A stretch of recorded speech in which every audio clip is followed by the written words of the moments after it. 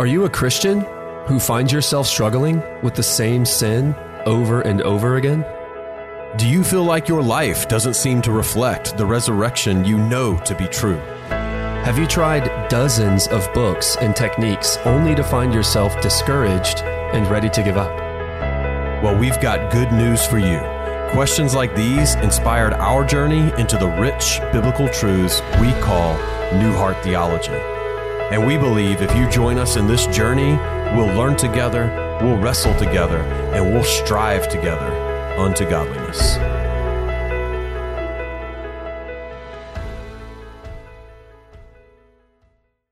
Welcome to the New Heart Theology podcast, where we talk about, New Heart Theology and how that theology aids us in our battle against sin. I'm Kevin Lehman, and I'm a pastor and a biblical counselor in Wilmington, North Carolina. And I'm Grant Forrester, and I'm a pastor and an apologist in Wilmington, North Carolina. And today on the show, we're kicking off a brand new season focused on applying NHT to common mental health and sin issues. Oh, yeah. In this particular episode, we're going to apply New Heart Theology to one of the fastest growing mental health issues in our culture. Today, we're going to be talking about anxiety. We hope you enjoy the show.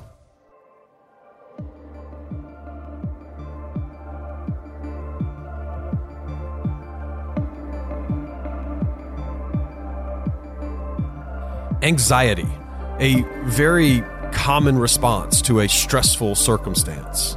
The anxious person looks into the future and imagines what it might feel like to lose something they love. And so often anxiety develops when we fear losing something that we find truly precious. And that fear then spirals into a vicious circle of spiritual and oftentimes physical damage. And these things don't have to be physical, tangible objects. It could be losing your pride or your freedom or your perception among people. Someone who stresses over their schedule is worried about disappointing others or not having time to do what they want or need to do. Right. And so the DSM-5, which is this giant book that secular psychologists use to diagnose mental health disorders and illnesses, lays out these symptoms for anxiety. They say it is the presence of excessive anxiety and worry about a variety of topics, events, or activities. Worry occurs more often than not for at least 6 months and is clearly excessive. The worry is experienced as very challenging to control. And so the worry in both adults and children may easily shift from one topic to another.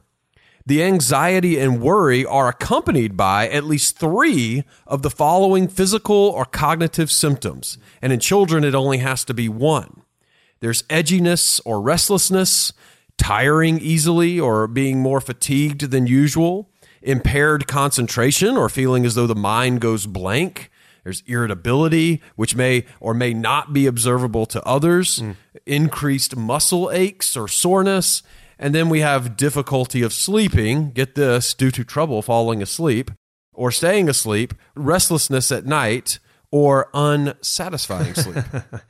And I would say we're in agreement with the world on the problem. Anxiety is an all too real and debilitated condition of the mind.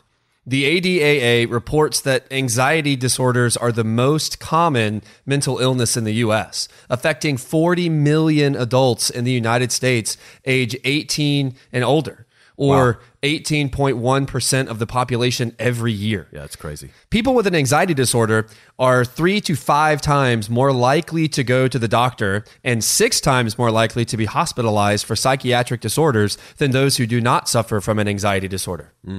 Only 43.2% are receiving treatment. It's affecting our children as well. A recent report shows that over 30% of adolescents report struggles with moderate to severe anxiety, and these numbers are only climbing. With numbers like these, it is clear that the world has not offered a viable solution to those who struggle with fear and anxiety. Yeah, I mean, the world essentially wants to offer you a pill. Now, they're going to throw in some therapy and things like that into the process, but essentially, they just want to offer you a pill. a psychotropic drug that will cover or neuter your senses to fear and curiosity over the future. And while sometimes psychotropic medication can be helpful for a time, it never actually fixes the issue. Yeah. Medicine cannot change your perspective of the future. It can only numb you to it. And so if you were to stop taking the medication at any point, the anxious concerns would immediately return unless you have learned to deal with them on a spiritual level. What we want to do is help you heal the wound underneath the Band-Aid so that potentially you can stop wearing the bandage altogether. On this show today, right now, we are going to offer you a different path of healing, one the world cannot offer. But in order to do that, we have to have a biblical perspective on anxiety. One of the Bible dictionaries I was looking at in preparation for this show, I think it was Baker's, says, anxiety frequently manifests itself in ungodly concern about provision, performance, or reputation, and appears to be rooted in incomplete knowledge, lack of control over circumstances, or failure to take an eternal perspective on things. Man. Ed Welch, in his book, Running Scared, says, the code by which fear and anxiety live is primal. That code is multiply. As we possess more things, care about more people, accumulate more bad experiences, and watch the evening news, it is as if we absorb fear. Fear gradually becomes the background noise of everyday life.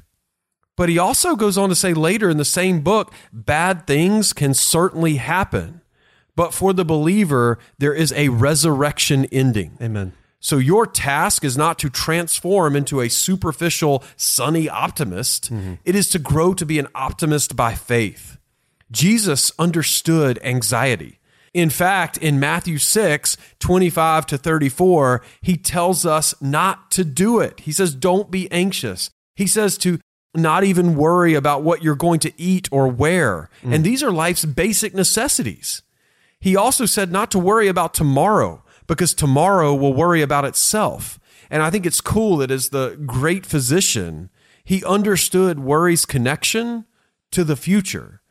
He understood that worry is always pointed at something that might happen. I might fail that test. I might lose my job. My wife might cheat on me. A tree might fall on my house. I might get sick from germs. Something might happen to my child.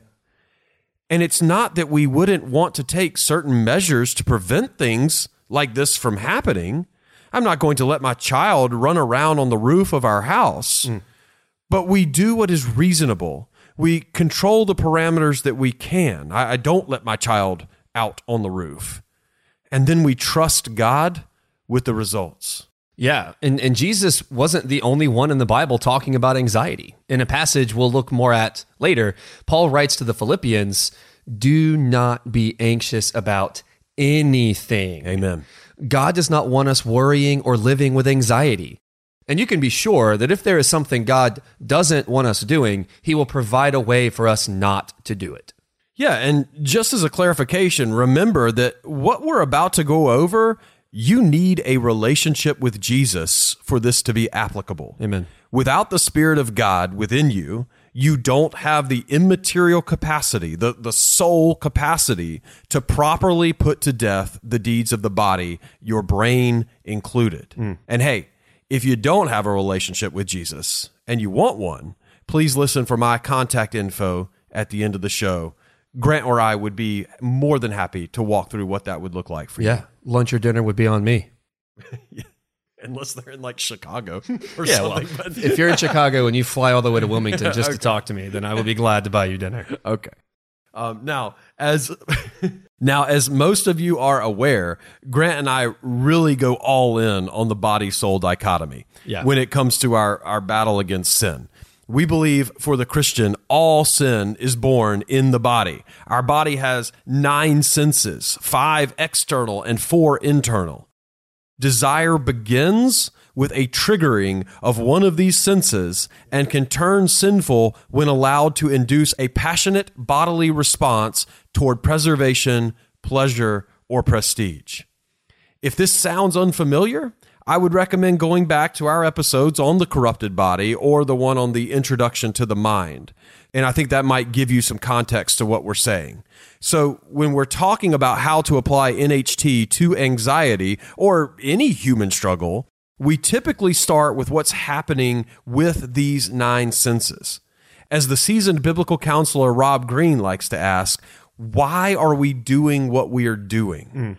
So Grant, why don't you take us through what you think is happening in the material part of the mind of someone struggling with anxiety?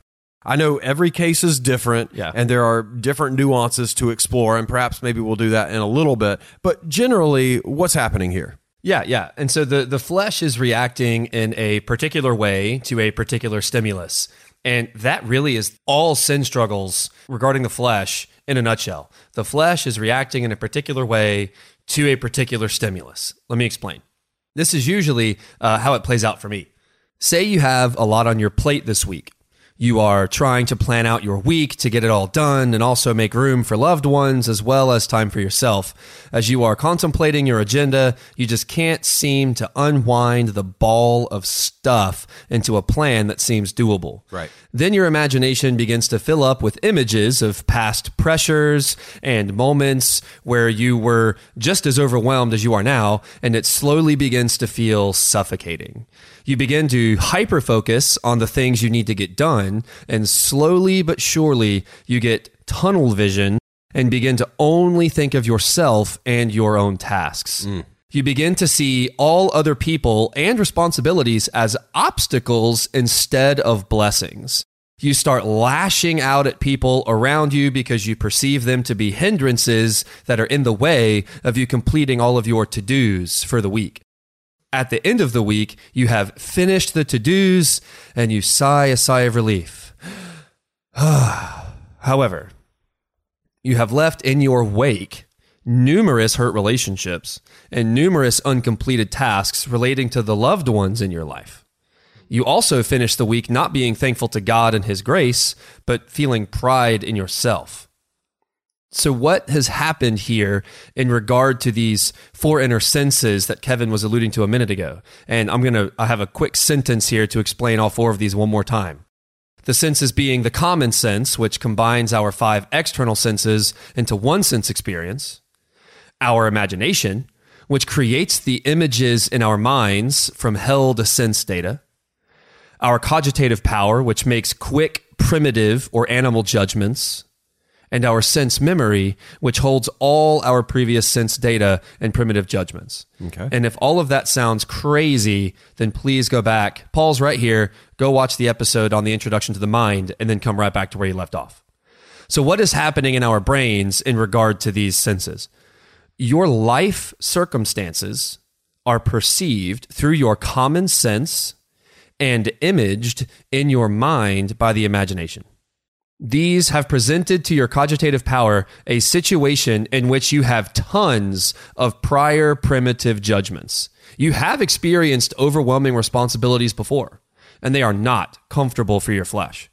This means that all the primitive judgments relating to feeling overwhelmed that have been made by your cogitative power and held in sense memory are telling your body, oh no, oh no, oh no, we got to figure out how to get out of this. We got to flee from this or make this go away so we don't have to experience this discomfort. The fleshly response is fear or anxiety.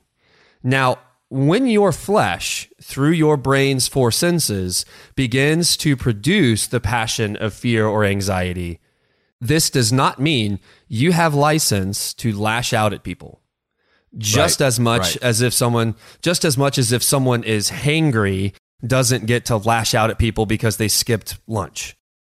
But they must express a measure of self-control. We are all responsible for our actions, even if we're not particularly responsible for the passions that are being produced by our bodies. Great point.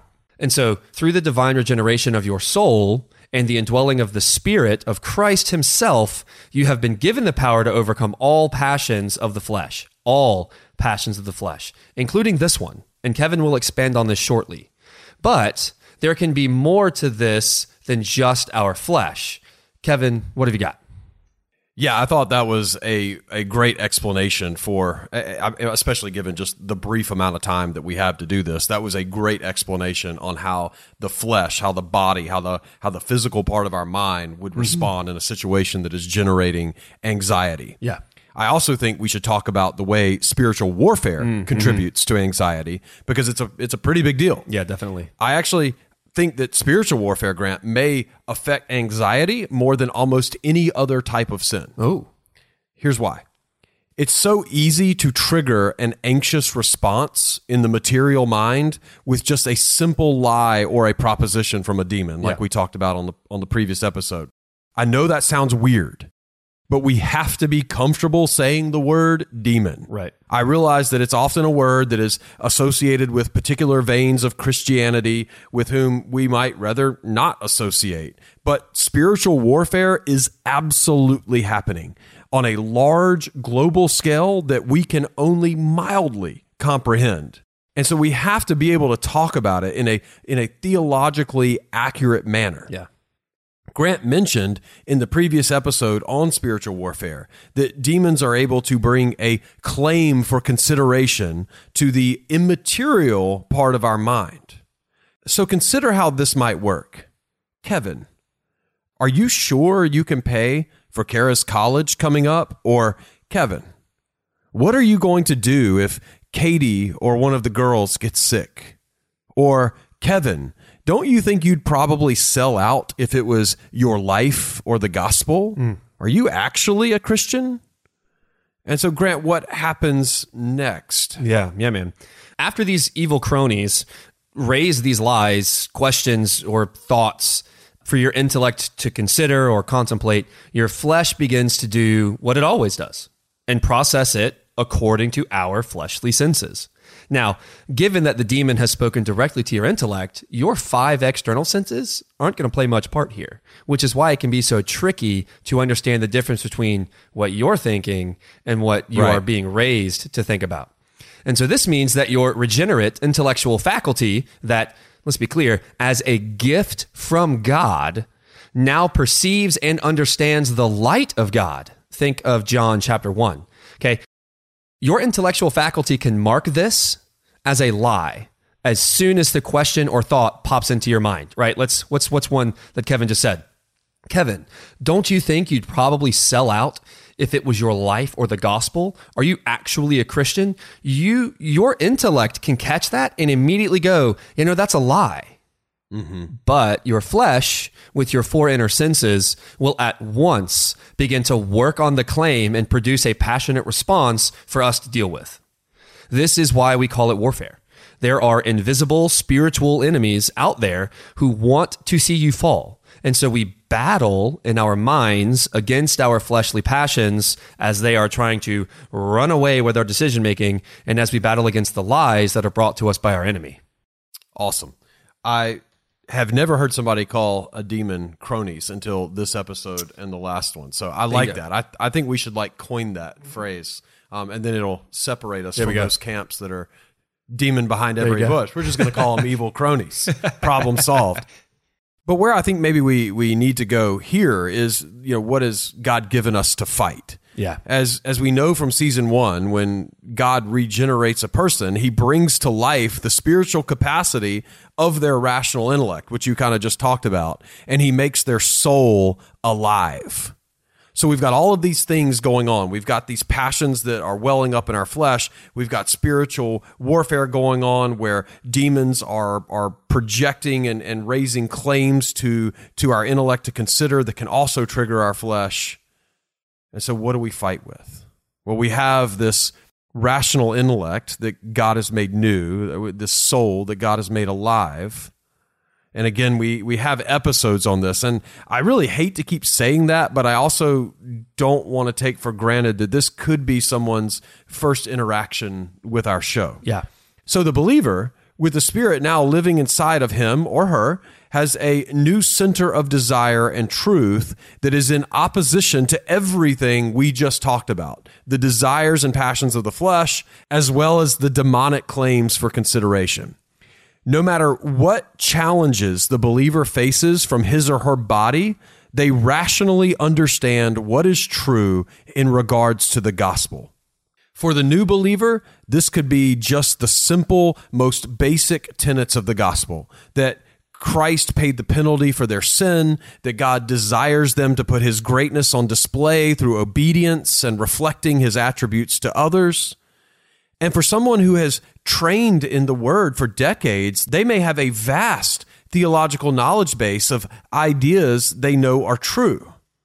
But either person, no matter where they are in their walk, as long as that walk has in fact begun, has enough knowledge to set their mind on the Spirit, to put to death the deeds and the passions of the body, and to choose godliness over sin. Amen, man. 1 Corinthians 10:13, here's one for you. No temptation has overtaken you that is not common to man. God is faithful, and he will not let you be tempted beyond your ability. But with the temptation, he will also provide the way of escape, which I am learning may often just be the rational intellect, the truths that we have put within our immaterial mind, that you may be able to endure it. This is either true or it isn't. If you are in Christ, you can overcome temptation. Come on. But this is where we have talked extensively about the battle between the body and the spirit. Remember Galatians 5:17? For the desires of the flesh are against the spirit, and the desires of the spirit are against the flesh. For these are opposed to each other, to keep you from doing the things that you want to do. Winning your battle against sin in its simplest form is choosing to believe what the Spirit verifies as true over what your flesh passionately desires. That is so important. And so, how do you do that? How do you take that simple truth? How do you do it? Well, you make a decision. You choose to act. You discipline your body and its passions. You glorify God in your body. You trust what you know is true is what is good for you. And the more you know about God and what the Bible says about your struggles and what God says is good for you, the easier this decision will be. The longer you have walked with God and the stronger your faith, which is only gained by exercising spiritually, the better and more equipped you will be at doing these things. So when it comes to anxiety, what are some truths we can choose to live out? Yeah, I actually want to start in the Old Testament. Admittedly, we probably haven't given the Old Testament enough love so far. So this one is for Josh Knautz, if you're listening. Let's go.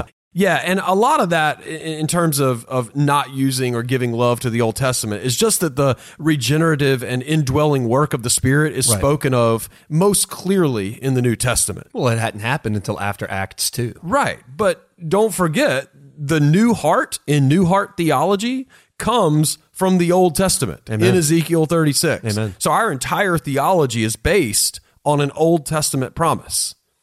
But anyway, for our first passage today, let's look at Jeremiah 17, 7 through 8. Ooh, this is right before your favorite verse. Yeah, well, yes, Grant. Jeremiah 17, 9, the heart is deceitful above all things and it's sick, is a very true and relevant passage. And it defeats our whole theology, so we might as well just shut this all down and go home. No. It's a true and relevant passage if we're talking about unbelievers. There it is. But yeah, believers don't have wicked hearts. Come on, Grant. Okay, but we're going to go back to the two verses before that one. Jeremiah 17, 7 through 8, it says, "Blessed is the man who trusts in the Lord, whose trust is the Lord. He is like a tree planted by water that sends out its roots by the stream and does not fear when heat comes, for its leaves remain green and is not anxious in the year of drought, for it does not cease to bear fruit." What is this passage teaching us? One, this passage teaches us that the one who trusts in the Lord, and we do that by trusting his word, that man will be firmly planted.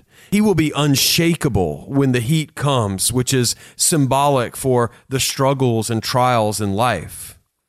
Number two, the man who trusts in the Lord will have no reason to worry or be anxious about his future because he's pulling from the source and not from his own material capacity.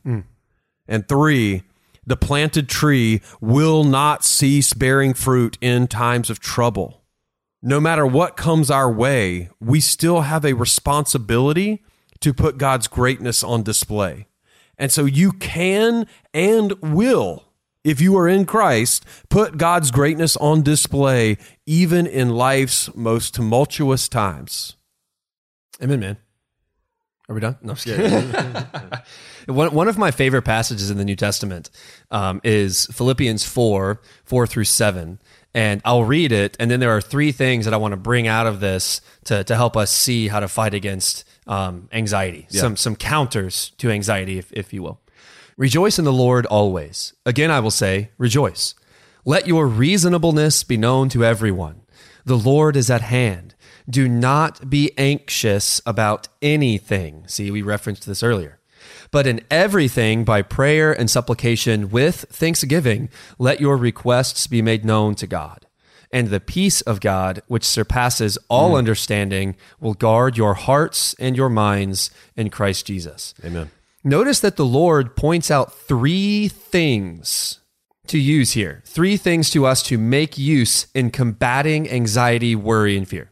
Number 1, rejoice in the Lord always. Again, I will say rejoice or celebrate. Okay, we are told to rejoice in the Lord even in the midst of our fears. Why?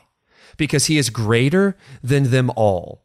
He is too wonderful and too good. The fact that this supreme authority, judge, king, and ruler of the universe loves you. Okay, that fact, the fact that this supreme authority, judge, king, and ruler of the universe wants your company so bad that he was willing to plunge into the mire of filth to bring you and me to himself. This is what we rejoice in. This is why we celebrate. That's right. No matter what is going on or how busy you are or how busy you're not, right? You might be anxious about not having enough to do. Okay, we celebrate because God loves us. God loves you. The second thing that we look at is prayer. Do not be anxious about anything, but in everything by prayer, let your requests be made known to God. We are instructed to bring our worries, fears, and anxieties to the all-consuming fire of God's sovereignty and power and love. The same God, this omnipotent ruler of the universe, cares enough about you and what you're going through that he wants you to bring those things to him. Not so that he can pat you on the back, but so that he can consume them. That's right. When we place our anxieties side by side with the consuming fire of God's love, beauty, grace, and promises of a life eternal, our fears pale in comparison. And then we are able to let them go and be consumed by God. Okay, turn your eyes upon Jesus. Look full in his wonderful face, and the things of earth will grow strangely dim in the light of his glory and grace. That's one of my favorite songs. Number 3, thanksgiving. The verse says, do not be anxious about anything, but in everything, by prayer and supplication, with thanksgiving, let your requests be made known to God. When we are grateful to God for all he has done for us, we remove room for there to be fear of things left unfulfilled or uncontrolled because we look to God with gratitude as being the source of our fulfillment and control. And so another really good passage right on top of Philippians here, okay? Another really good passage is Matthew 6:25-34, which Kevin referenced earlier. Kevin. Well, you know. Is that like Reverend Kevin or Kevin? I'm the Kevin. Another really good passage right on top of Philippians 4 is Matthew 6:25-34 that Kevin referenced earlier. And I'm going to read this passage. And so it says this, starting in verse 25. Therefore, I tell you, do not be anxious about your life, what you will eat or what you will drink, nor about your body, what you will put on. Is not life more than food, and the body more than clothing? Look at the birds of the air. They neither sow nor reap nor gather into barns, and yet your heavenly Father feeds them. Are you not of more value than they? And which of you, by being anxious, can add a single hour to his span of life?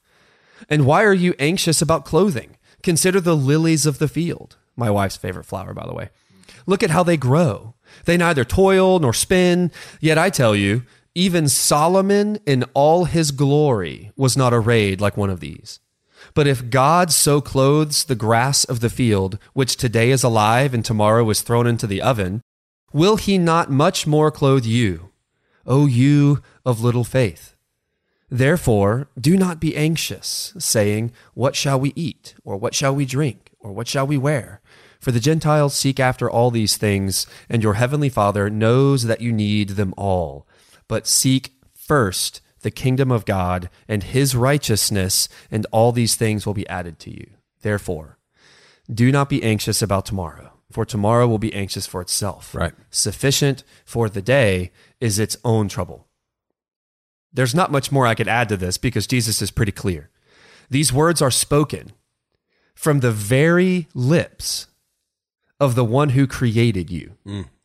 He tells you not to worry. He tells you not to be anxious. Why? Because whether you have enough or do not have enough, Jesus is still God, and Jesus still cares for you. What we seek first is him. God always provides what we need. It might not be what we want, but it will always be what we need. Romans 8:28 says, and we know that for those who love God, all things work together for good, for those who are called according to his purpose. So good. God's word is truly sufficient for all of our needs, and particularly when it comes to anxiety. The last truth that I want to apply for today is found in 2 Corinthians 12, 7 through 10.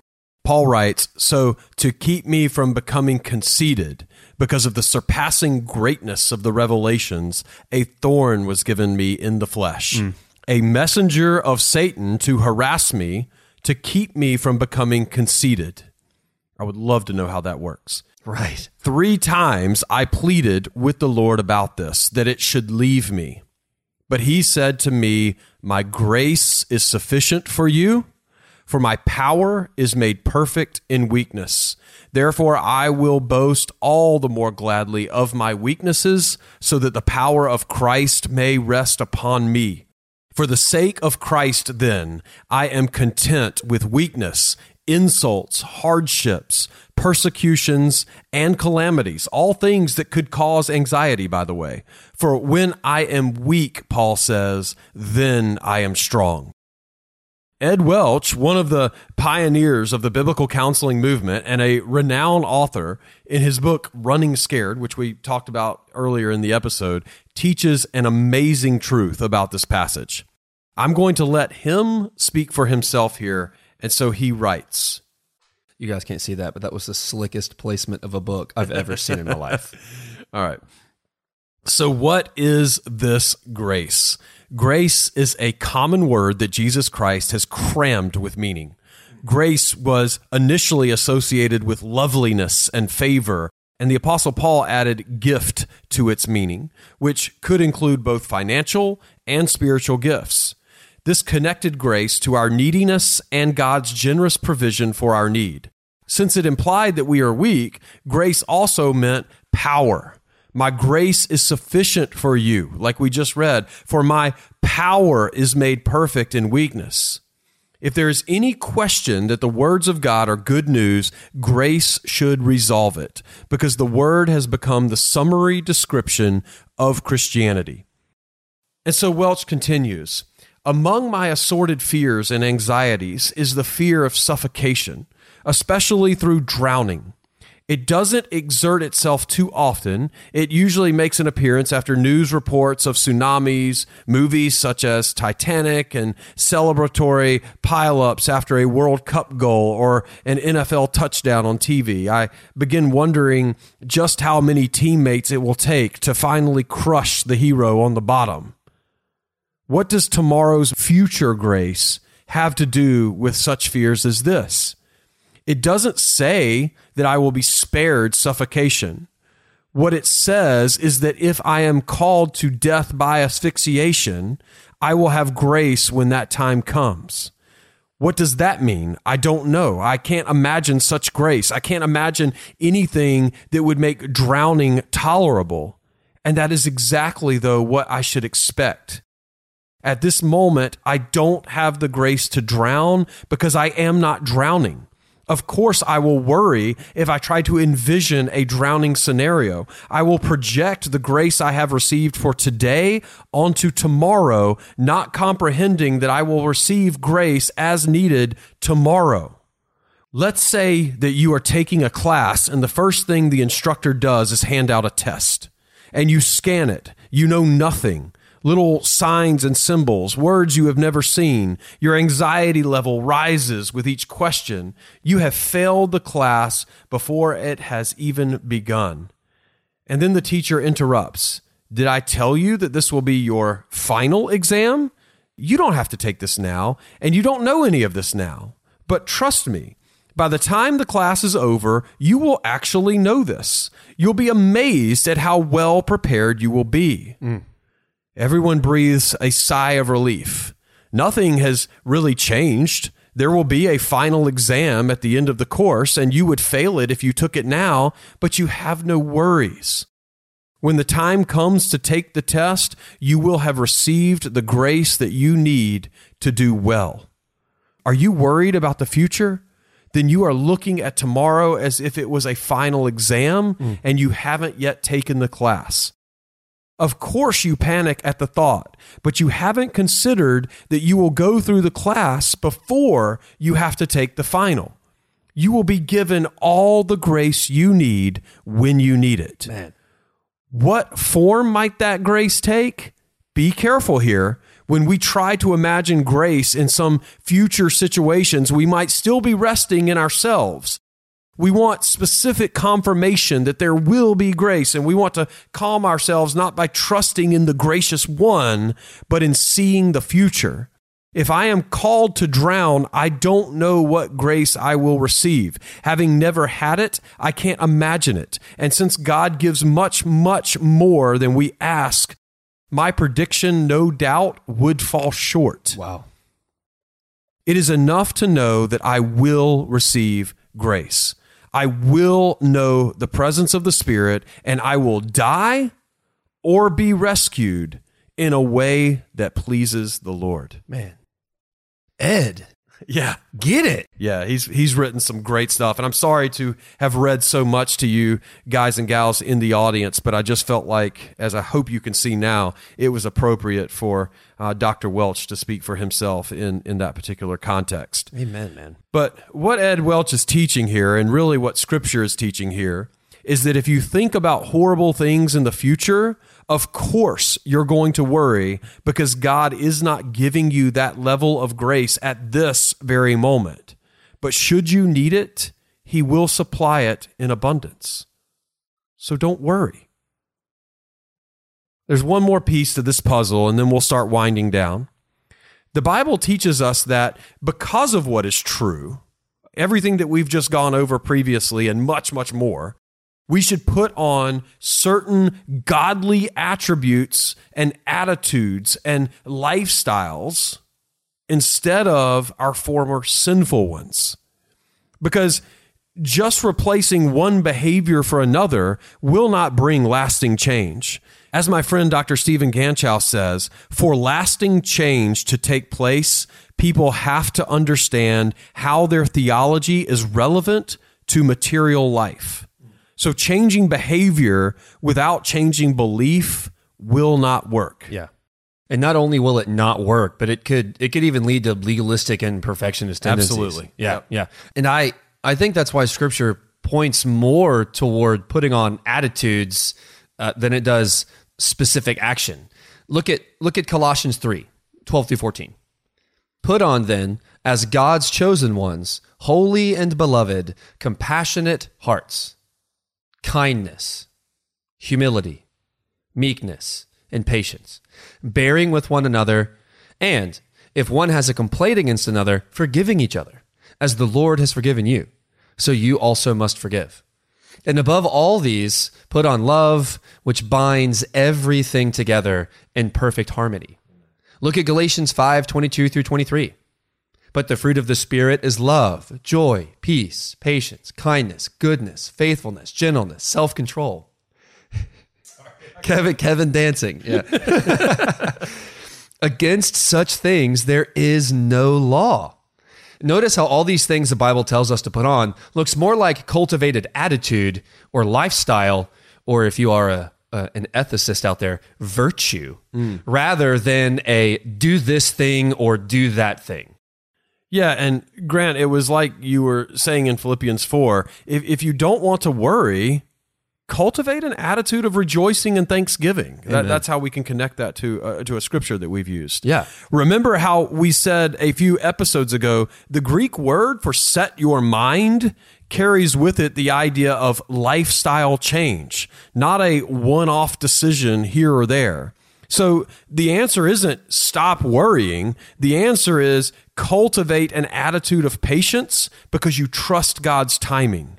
And it's cultivating a lifestyle of peace because you trust God's provision. And you do this as a believer by learning how to trust your heart and what you know to be true. It's so encouraging just to think about the idea that you can trust your heart. Like you actually can do that because you've been given a new one. That's, Amen. This is fantastic. So if you're the guy who is terrified of bugs and buying an old piece of furniture makes you nervous because you can already imagine bugs crawling out from its cushions and under your skin and up to your brain, okay? Dwell on the truth that even a horrible death ends in being with Christ. Yes. Or if you're that girl who hasn't had a squeaky clean past and you're afraid people will ignore who you are in Christ today and judge you for past actions, remember, 2 Corinthians 1 says you've been comforted and sustained by God so that you can comfort others with similar circumstances. Be thankful for your testimony.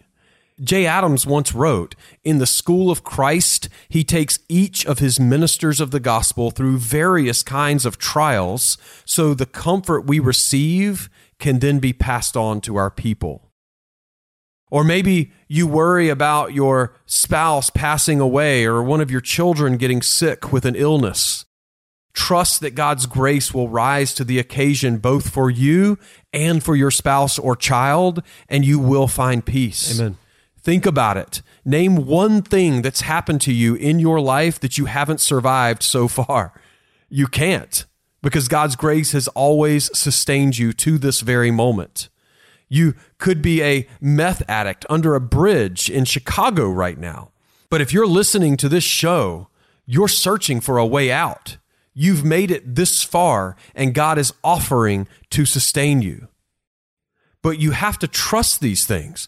There is no magical formula. There's no checklist or ritual.